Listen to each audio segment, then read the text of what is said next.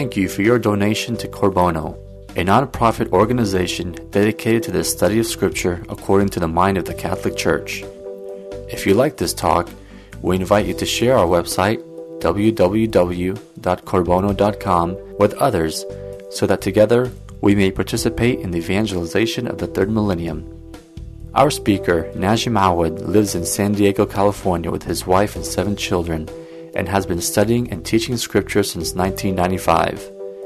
Najim believes the Catholic Church holds and teaches the fullness of truth, and with his tremendous zeal and insight, he is able to communicate that raw truth without sugarcoating the teachings of the Catholic Church. He also believes that our job is not to change the truth, but to communicate it clearly and directly to others. And now, here's Najim.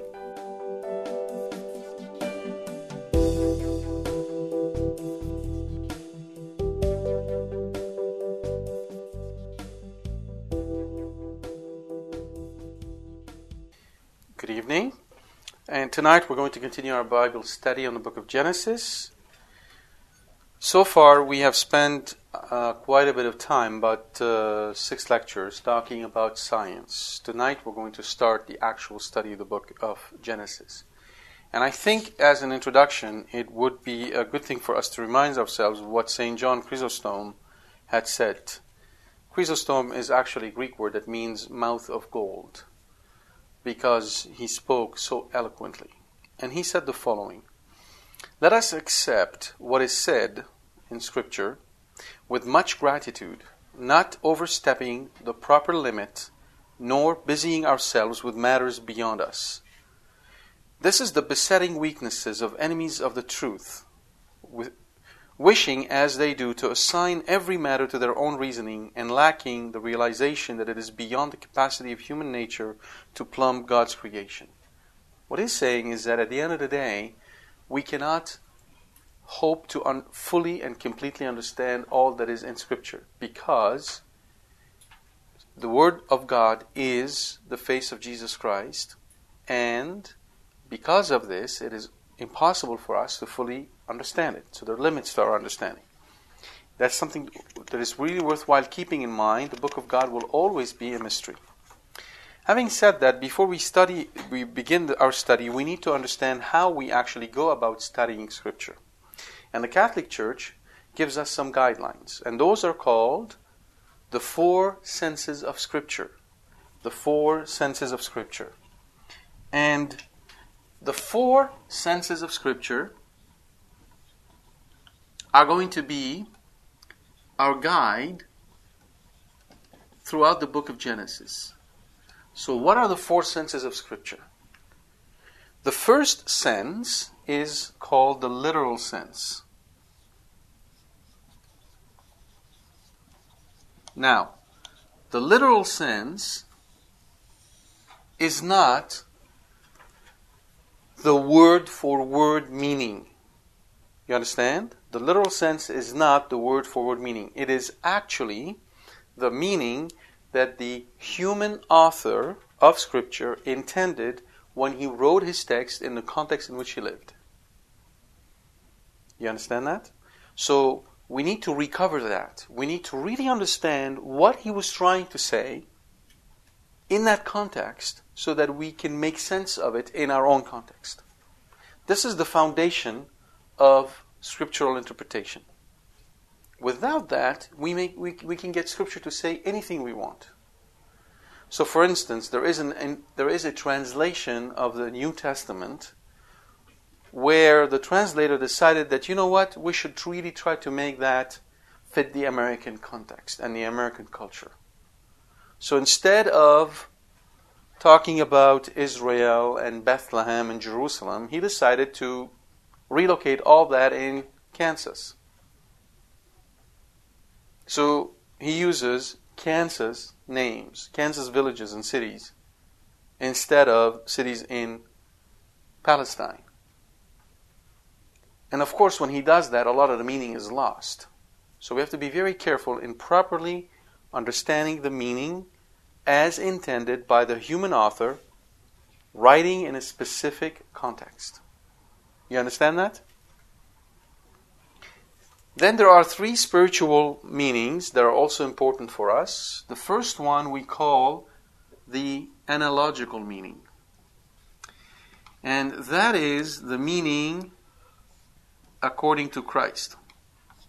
It is the meaning of Scripture where we find Jesus Christ. The perfect example for us in the book of Revelation, the book of Genesis, is of course Adam. Right? When the human author wrote about Adam, he meant that first man who was created by God. That is the literal sense. Right? The sense according to Christ is that Adam was the first man. Jesus Christ is the first new man. So Adam becomes, according to St. Paul, the old man, or the man of the flesh, and Jesus Christ is the man of the spirit. So St. Paul, reading the story of Adam in Genesis, sees through that, and I'll show you why when we get there, sees through that Jesus Christ. Another example is in the book of Exodus, when the human author speaks of the Egyptians pursuing the Israelites as they run, they're fleeing away from them. There's this pillar, a pillar of cloud by day and a pillar of fire by night that appears and guides them. So the literal sense is about a literal cloud thing and a literal fire, something that is physically visible. The sense according to Christ is that this is a manifestation of Jesus Christ, the true shepherd guiding his people. Do you understand? So this first spiritual sense builds on the literal sense. Okay? So that's the analogical meaning. And then we have what we call the anagogical meaning. And this is the meaning according to the church and the end times. This is the meaning where we find in Scripture an indication about what will happen to the church and about what will happen in the end times. Okay? So for instance, as an example of that, you can say that when Israel was able to cross through the Red Sea and reach the other side, the anagogical meaning is that the church is going to be able to cross through the world, reaching heaven. Do you see that? Do you understand? Yes. So that is how we find new meaning in the text. Another example, because it also applies to Our Lady, is that the Red Sea parted to let the Israelite cross. But the Red Sea closed back and all the Egyptians died. And that is also an example where St. Ephraim sees the Red Sea as indicating, by the anagogical meaning, Mary, Our Lady. Because in Mary, we are all born to eternal life. And in Mary, sin dies. It is also, another anagogical sense, is that the Red Sea is a representation of the church with the sacrament of baptism. That's why we immerse children in water. They get into the water and they get out on the other side, a new creation. However, sin, which is represented by the Egyptians in this case, dies, doesn't cross over. Do you understand? And then the last sense, which is also important for us, so we saw the literal, the literal, the analogical and anagogical, and the last sense is called the moral sense. Moral sense. And that's the sense that applies to us today, personally. What is Scripture? What is God telling me through Scripture today? So, when we get into the habit of reading Scripture every day, we encounter God. We get to know God, and we get to know God's will for us. And only when we encounter God in this way can we really come to know His will. When we have problems at school, when we have challenges, if we were to take the time to read Scripture and pray and tell God about our problems, God responds. God comes to our aid. God helps us. That's how we become serious Christians. We take His Word seriously. We meet Him in the Word every day, and we learn to come to know Him through His Word and through the personal relationship that we have with Him in prayer. The moral sense, therefore, is what is God telling me today? So, for instance, we can read the same passage about Adam. We're going to do that. We see how Adam behaves, and then we ask ourselves, how would I behave if I were in that situation? Would I have remained faithful to God? Or would I have also betrayed Him? So Saint Philip Neri, who was a saint with a great sense of humor, had a prayer which is worth memorizing. His prayer was, Lord, remember Philip today, lest he betrays you again. Lord, remember Philip today, lest he betrays you again. He was very realistic in his prayer because he knew he, like Adam, has a tendency of betraying God. But that God is full of mercy and He forgives. If we go to Him sincerely and we ask for His help so we can be made perfect as God is perfect. Alright? Now, in the 16th century, and around that time, this was taught to all Catholics, at least in the West, and it was called the Catholic Quadriga. Quadriga. So for those of you who are doing a little bit of Latin, you might know what quadriga mean. And if you don't, it actually means wheel. The Catholic wheel. Why? Because the way they would teach it is that they would put the word temple in the middle. Temple. And they would start with the literal sense and create this wheel. How does this work? When in Scripture, during Jesus' time in the New Testament, read about the temple. Jesus went to the temple. Remember when he was a young boy? He stayed behind in the temple. What does the temple mean? What is implied by the word temple? Anyone can help me? It is the actual building, the temple. Yes? When Jesus stayed behind in the temple, He stayed behind in the temple, the real temple. Yes? Yes. So the literal meaning of the word temple was what? The temple that was built by Herod the Great. That's what was implied. Jesus also said, destroy this temple and I will rebuild it in 3 days. Remember that saying? Okay. Here's what's really interesting. The Pharisees understood what when He said that? What did they think Jesus was talking about? The building.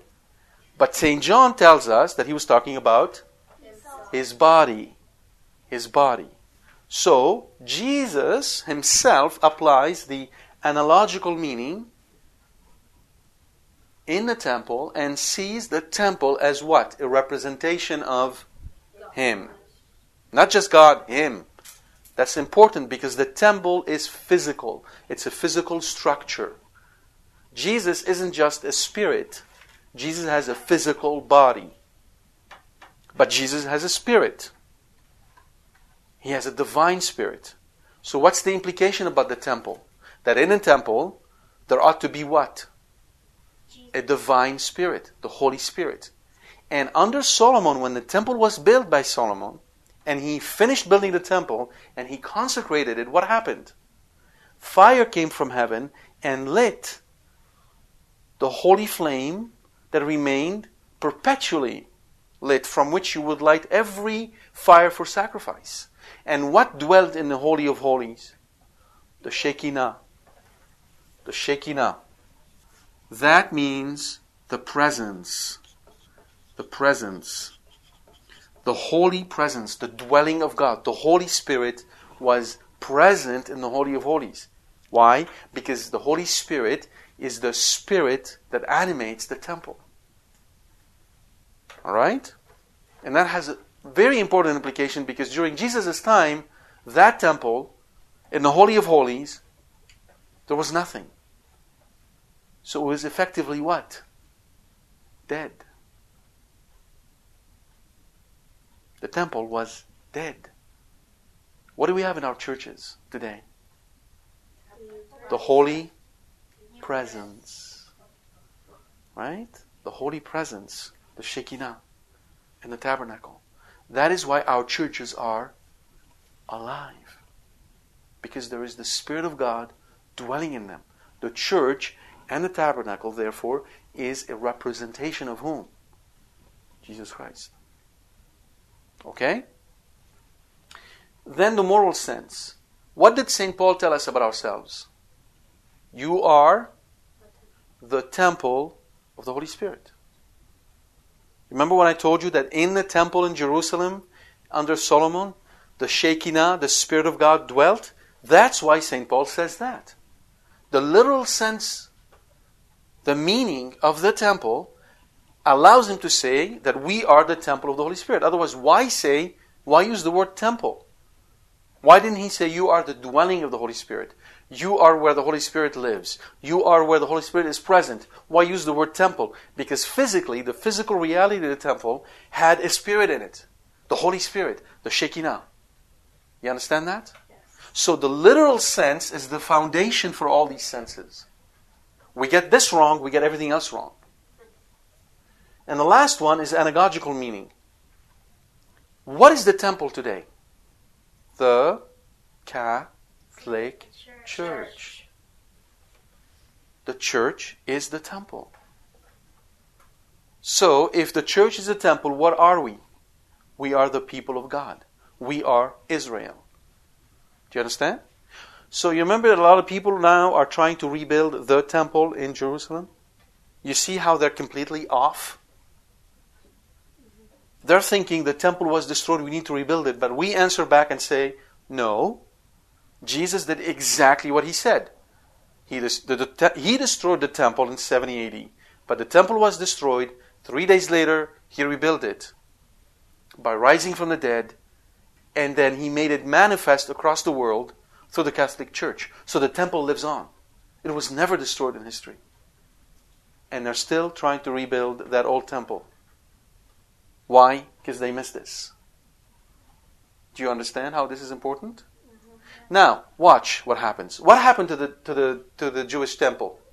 It collapsed. It got destroyed. It didn't collapse. It was destroyed.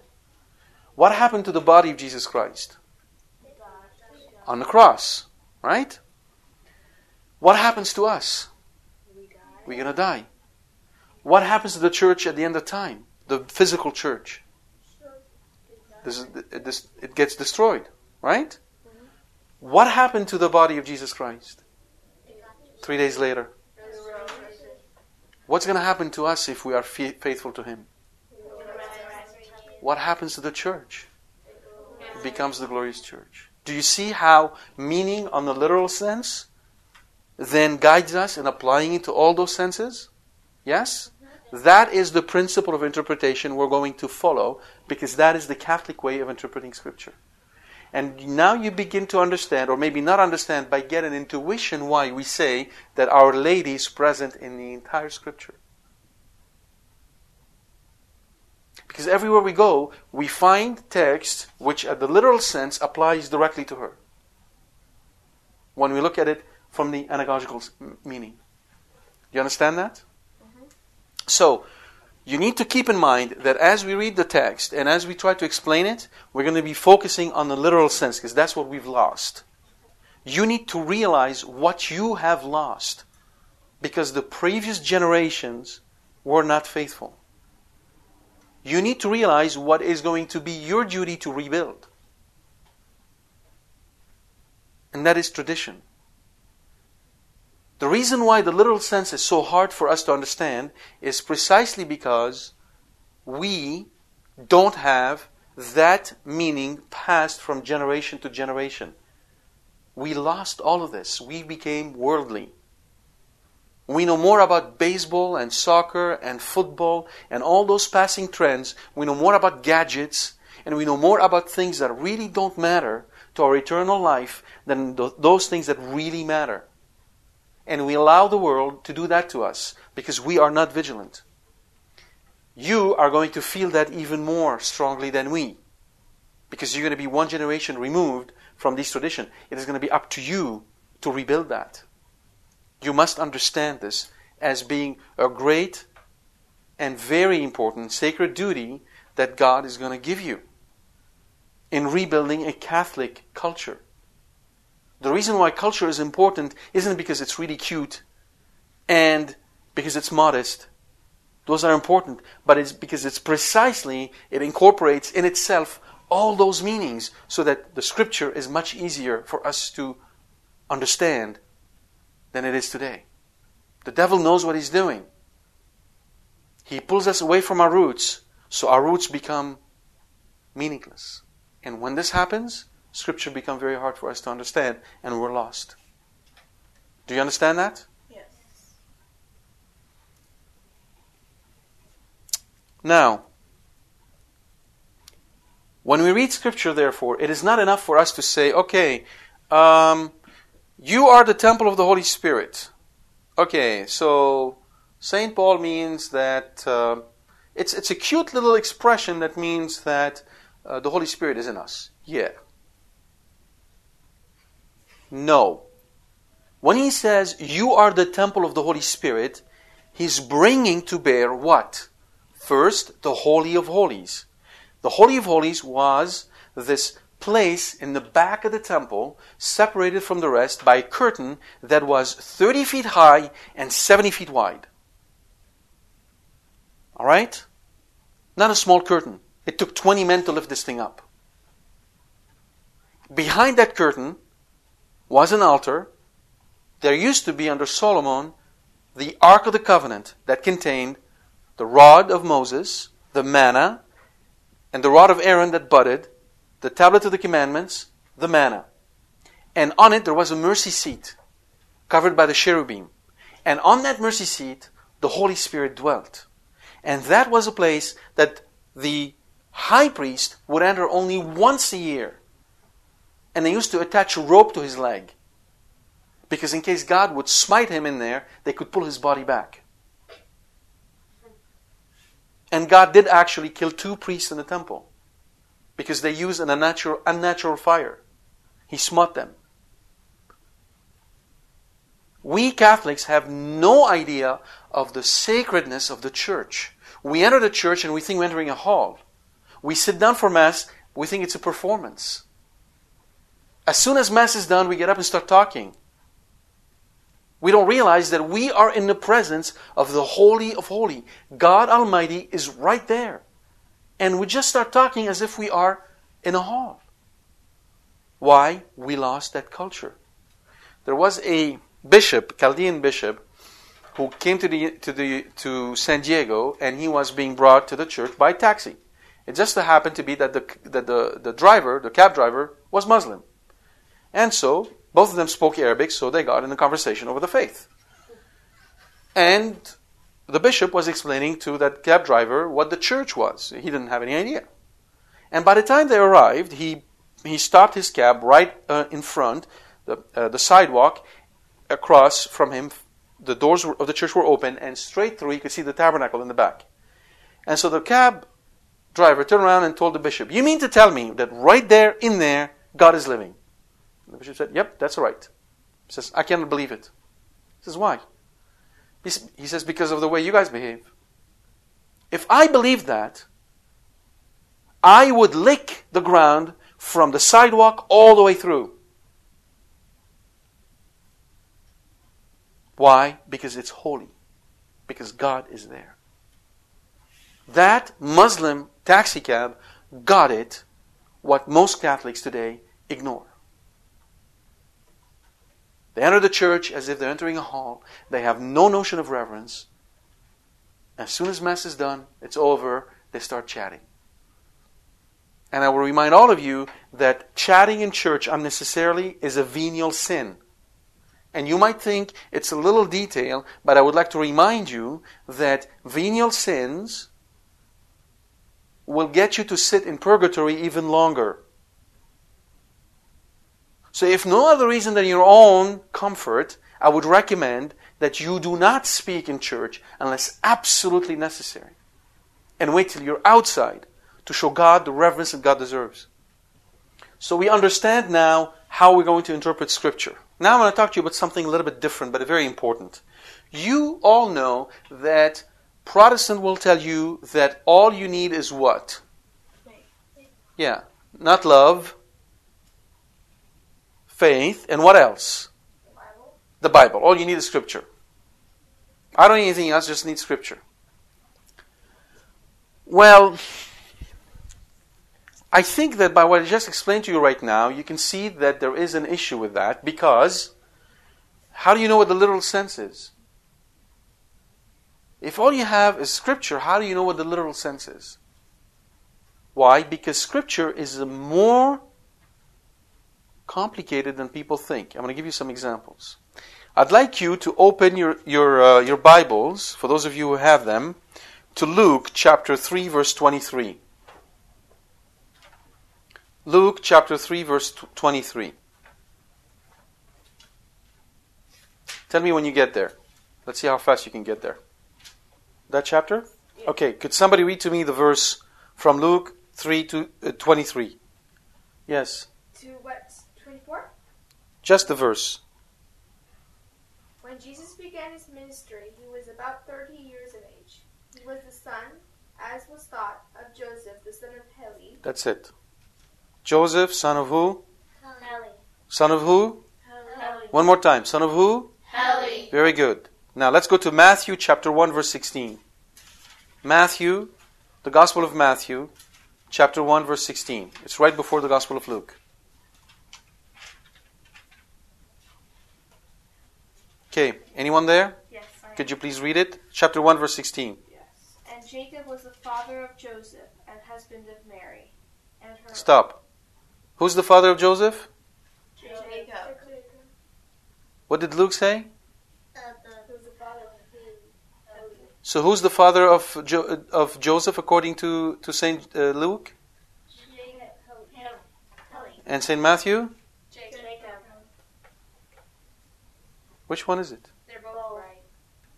How do you know that? No, this is Saint Joseph. Saint Luke tells us Saint Joseph's dad's name is Heli. And Saint Matthew tells us that Saint Joseph's dad's name is Jacob.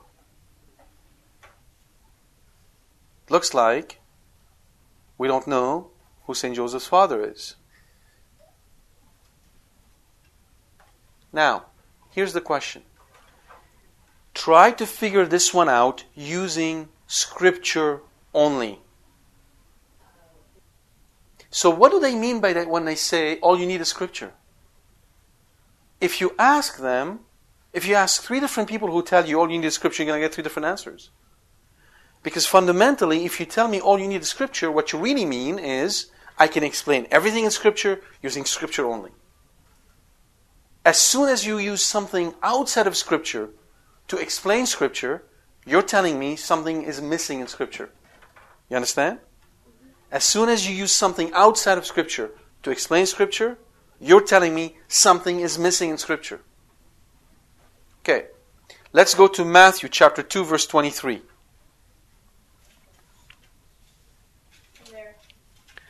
Okay, read that verse for me. There he settled in a town called Nazareth. In this way, the word was spoken through the prophets were to be fulfilled. What are those words? He will be called a Nazarene.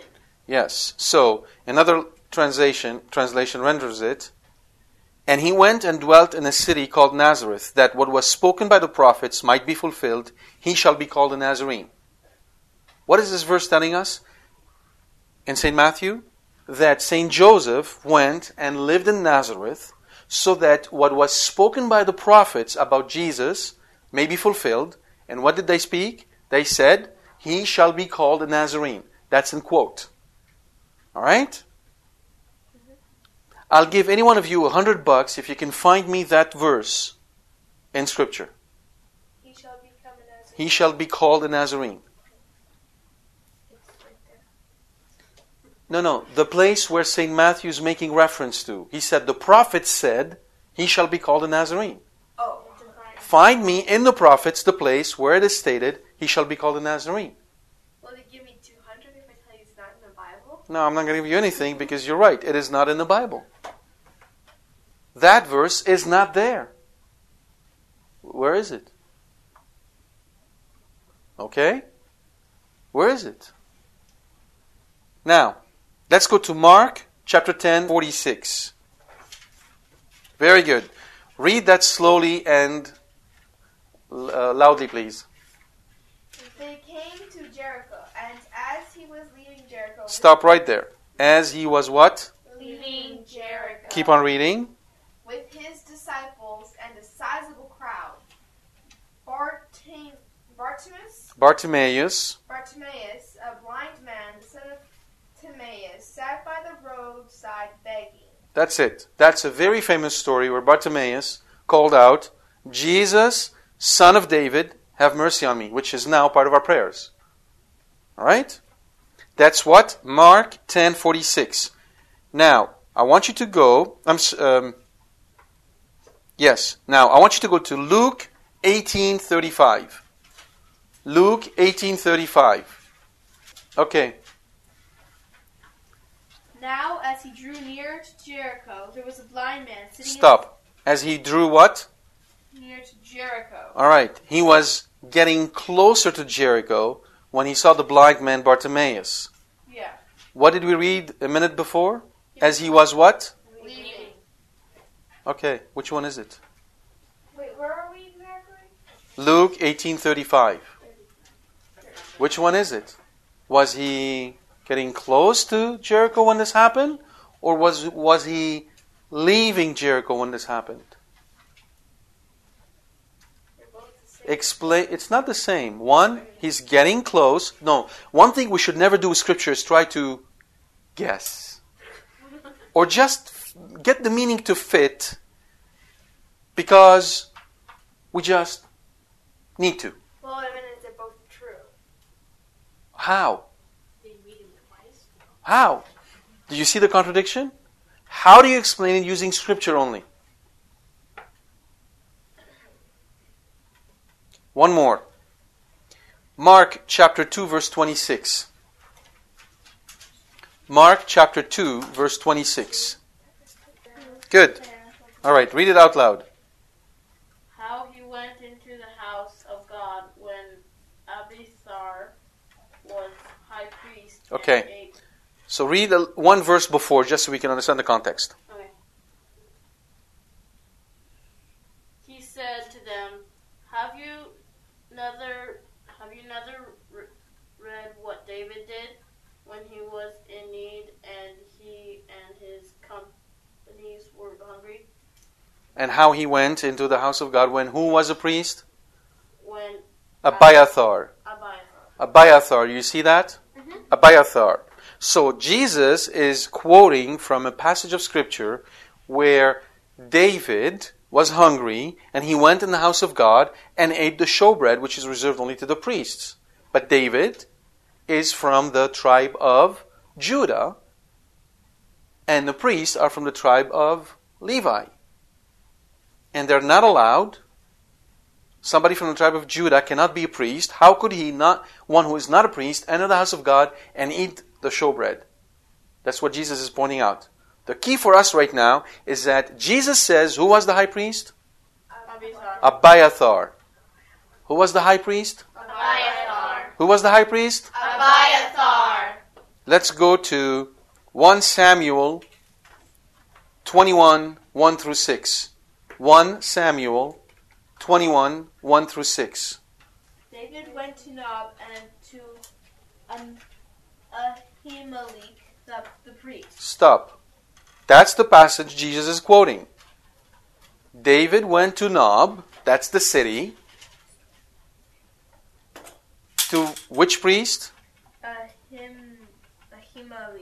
Ahimelech. Ahimelech. But what did Jesus say the priest's name was? Abiathar. What does Scripture saying the name is? Ahimelech. What did Jesus say the name was? Abiathar. And Scripture says the name is? Ahimelech. Anybody see a problem here? Jesus seems to have gotten the Scriptures wrong. As a matter of fact, there are theologians who will say exactly that. Jesus got it wrong. Or St. Mark got it wrong. Or maybe both. You know why? Because every copy of the New Testament of St. Mark that we have, every single copy, without exception, says Abiathar. So it's not a copyist error. So somebody was copying and made a mistake. Besides, how do you make a mistake between Ahimelech and Abiathar? It isn't like John and Johnny now, is it? Very different.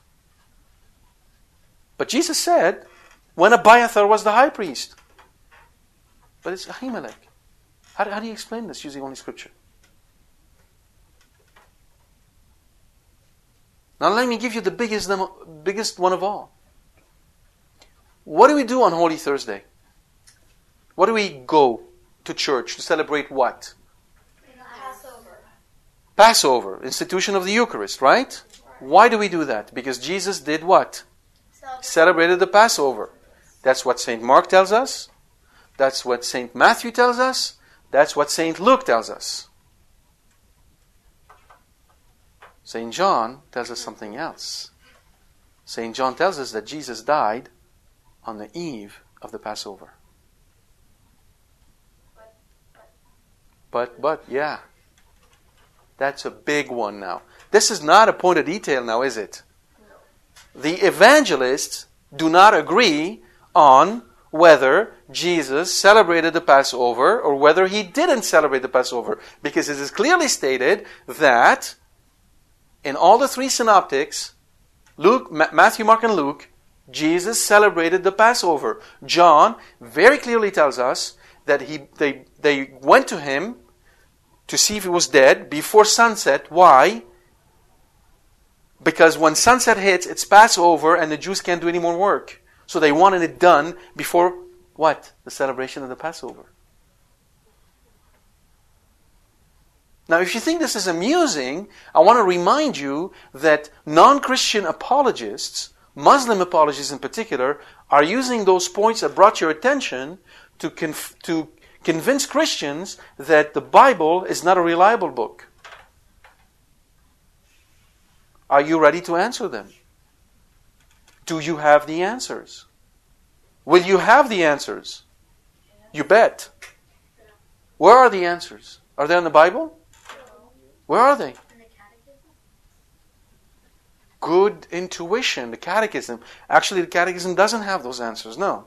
The catechism is more about how we should live and how we should live our faith. Where are the answers? The church. The church has the answers. I'm going to give you one answer. I can't answer all of those. I have a series that covers all of them. But I'll give you one.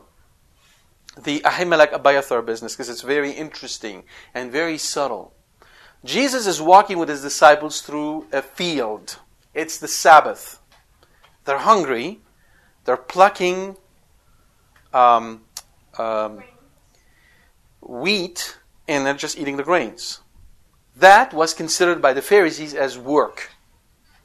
And they were not allowed to work. So, the Pharisee squad comes over and then zooms on this and says, how do you allow your disciples to do this on the Sabbath? And you're pretending to be the Messiah. So Jesus answers back and says, have you not read? Keen on the irony. He's talking to who? The scribes, the Pharisees, those who study Scripture day in, day out. They memorize the text. Have you not read? You understand? Key on that. If you don't key on it, Scripture doesn't become alive for you. You just read it. Have you not read, sure, Lord. Yeah, pass me the salt, please. You don't read Scripture like this. Have you not read how when David was hungry, he went in the house of God and ate the showbread? So he's saying, David did something far worse. He's not a priest. He's not allowed to even touch that bread, but he went in and he ate the bread. And you Pharisees, are telling us that you're the guardian of the temple that David built. Okay? And then he adds, when Abiathar was the high priest. Don't you think they know that it wasn't Abiathar the high priest? Have you not read? What is the assumption here? You read, you know. It'd be like me saying to you, if you were to come to me and say, Dad, I want to be able to, I want to become a superhero. I just want to have superpowers. And I say to you, have you not watched what happened in The Incredibles? What is the implication here? Am I saying to you, you haven't watched it? No, I'm saying, have you not watched what happened? Or better yet, you come to me and say, I wish I had a superhero baby. Why are you laughing? Because there's a context that you know about and I know about, but I didn't say it now, did I? No. But you immediately know who I'm talking about. Right? Jack attack. Right? So I would look at you and say, have you not watched what happened when... And instead of saying Jack, who was the baby, I say, when Syndrome was in the house. Do you see the implication? Am I making a mistake? No. Don't I know that the baby is Jack? Yeah. Why did I say Syndrome? Because that was the ultimate consequence of having a baby with superpowers. Get it? That's what's going on. Why? Because Abiathar was the son of Ahimelech. And they were part of a line of priesthood that was coming to an end. Ahimelech and Abiathar were priests who were favored by Saul. David favored Zadok, the other line of priesthood that started and flourished under David. You get it? So Abiathar was the end of the line. All right? Zadok was the beginning of the new line. You start to get it now? Yeah. Have you not read what happened when David was hungry and how he got into the house and ate the showbread which was reserved to the priest when Abiathar was the high priest? So, who is Jesus Christ compared to David? Come on. God, the King. He is the son of David. He is of the line of David. Right? Oh, yeah. Right. So David was coming in, Saul and Abiathar were moving out. David and Zadok were coming in, Saul and Abiathar were on the way out. You Pharisees and Herod are on the way out. Me and Peter are on the way in. You get it now? You understand what's going on? Mm-hmm. Yeah? Yeah. See how deep this is? Yes. Why don't we get it right away? Because we don't have the culture anymore. We lost it. You can't understand this without that background. And that's not something that comes naturally to us. It is something that requires work. But it is blessed work. Because when we do that, we truly come to know God and His will the way He wants us to know it. You get it? Mm-hmm. Once you are rooted in Scripture this way, there is nothing that you can't take on. And the only way to be rooted in Scripture this way is to be rooted in the church, because the church is the only divine institution that has the fullness of the truth. Scripture alone, you're holding Scripture alone and studying Scripture alone, you're like an orphan trying to find your way home. Reading the Scripture when you're with the church is reading the Scripture with your mother taking you home. That's the difference. She knows the way. You don't. I don't. The church does. Do you understand that? Mm-hmm. We do not study Scripture for the love of Scripture only. We study Scripture for the love of Scripture and the church. Yes? Mm-hmm. All right. Now, I want to give you a very brief outline of the book of genealogy. I'm going to give it to you in 3 different ways. The first one is that the book of Genesis is really the book of generations. It's the book of all these generations that went by. And you can think of it as a book of 10 generations. I'm going to list those for you quickly, for you to understand what they are. The generations of heaven and earth, in chapter 2, verse 4, which prepares for humanity. Then there's the generation of Adam, man, chapter 5, verse 1, creation of humanity. Then the generations of Noah, which is the destruction and salvation of humanity, in chapter 6, verse 9, a new beginning, a new Adam. Then the generations of the sons of Noah, chapter 10 and following, when the humanity is dispersed in the world. Then we have the generations of Terah, who is the father of Abraham. And that becomes the patriarchal line, the first patriarchal line. Followed by the generations of Ishmael, which is the 12 tribes of Ishmael, and that's the first text that deals with the nations. So we have the patriarchs, we have the nations. Then, the generations of Isaac, chapter 25, verse 19, the second patriarchal line with Isaac, followed by the generations of Esau, which is again the nations. And then finally, the generations of Jacob, chapter 37, verse 2 and following, Israel's tribe. So you notice the last 5 generations are 3 dealing with Israel, 2 dealing with the world, and they're sandwiched like this. Which indicates to us that Israel is the firstborn son. Israel must lead the world to God. Understood? So those 10 generations act like a signpost in the whole book of Genesis. It's a good guide to help us throughout the book. Another way to look at it, which is also very interesting, is that in ancient times, they did not write the way we do. Today we write only linearly. I got up in the morning, it was 7 o'clock, I ate breakfast, my brother annoyed me, I went to school, came back home, had lunch, my brother annoyed me, I had to study, my brother annoyed me, I then ate supper, my brother annoyed me, and before I went to bed, I poured 2 glasses of water over his head. That was my day. My brother annoys me. Linear. Right? They didn't write this way. They wrote more like a mountain. We're starting the climb. We climb. That is the apex. That's the most important part of the book. And we go down. The book of Exodus is structured this way. The most important part of the book is in the middle of the book. What's in the middle of Exodus? Moses receiving the tablets of the law. In the book of Genesis, there are 2 ways of doing the same thing. One, we have human origin, the story of Adam, followed by the breakup in the brotherhood when Cain killed Abel. Then we have Noah, the new beginning. Okay? Followed by what? Another fight between brothers, Esau and Jacob.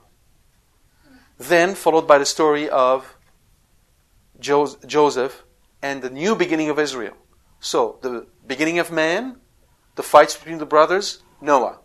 Fights between the brothers, Esau and Jacob, beginning of Israel. You see the symmetries? It is symmetrically built, and the apex is the story of Noah. I can do the same thing with the story of Abraham, and I'll show you that later.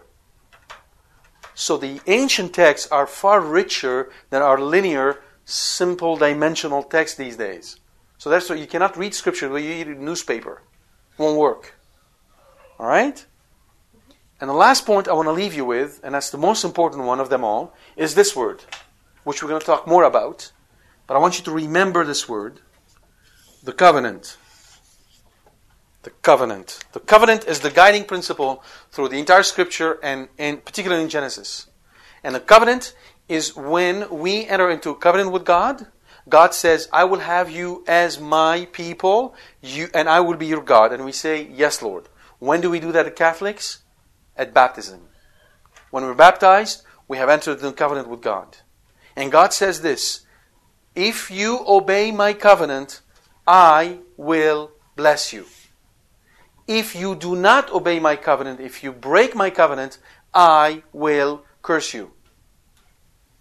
Blessings and curses are the two ways in which God tries to bring us back. Now, this might seem very far-fetched, but I'll give you a very simple example. Dad says, do your studies, you get an ice cream. Don't do your studies, you won't get an allowance. Make sense? God is a father. God cares about us. God does the same thing. Okay? That is a principle that we're going to find in Genesis over and over again, where the book gives us multiple examples to teach us how God shows His love to us as a loving Father. Alright? So to sum it up, number one, what we've learned tonight was that there are 4 senses of Scripture. And I have a whole series where I spend an hour per one of those senses, going in details over this. If you're interested, that series is available. The second point I made brought your attention is that we can't say that all we need is Scripture. There are many apparent contradictions in Scriptures that cannot be explained by Scripture alone. You need the church. So our study of the book of Genesis is rooted in the church. And the third point I'm going to leave you with is the covenant of God, which is active right now in your lives today. And it is that covenant that is going to govern your life. So if you want to be blessed, if you want to be happy, if you really truly want to be at peace and receive the joy of God, my recommendation to you is to make a habit of every day keeping a Bible by your bedside and reading a little bit from the New Testament. Start with the Gospel of St. Luke. Just read 5-6 lines and then meditate on those lines and ask God to show you what He wants you to learn from these according to that sense, the moral sense. And ask your guardian angel to guide you through this. Yes? Yes. Very good. Let us finish with a word of prayer. In the name of the Father, and of the Son, and of the Holy Spirit. Amen. Lord Jesus, we want to thank you and praise you and give you glory for your word, for the Scripture that you have given us, and also, Lord, and perhaps even more importantly, for the church, which guides us in all things, which is a mother to us, which cares for us, and teaches us the truth. All the truth, Lord, that you have given us. We ask you now to guide us through the studies as we continue in this journey. Lord, give us the courage to put the inspiration you have given us into effect and to grow in the faith and in your love. And we ask this through the intercession of Our Lady as we pray. Hail Mary, full of grace, the Lord is with thee. Blessed art thou amongst women, and blessed is the fruit of thy womb, Jesus. Holy Mary, Mother of God, pray for us sinners, now and at the hour of our death. Amen. In the name of the Father, of the Son, of the Holy Spirit. Amen. Now, let's see. We have some time for questions. Yes? Do people go with just the literal sense of Scripture and don't use the other 3 senses? Protestant will use mostly the literal sense and the moral sense. Most people use the moral sense. Okay? But without the proper foundation, it can get you to say whatever you want. Any other question? Yes? I don't understand the part about the Scripture contradicting itself. Why would it do that? I mean, what's the name? Because Scripture is a complex book. And texts were written from multiple different perspectives. And they take into account a lot of things that are not being stated. So all you have are the evidence, but you don't have the full case. So it looks like Scripture is contradicting itself, but actually it isn't. You only have notes. but you don't have the whole story. Okay. That's the whole idea. Scripture is not the whole story. You understand? Yeah. Any other questions? All right. Very good.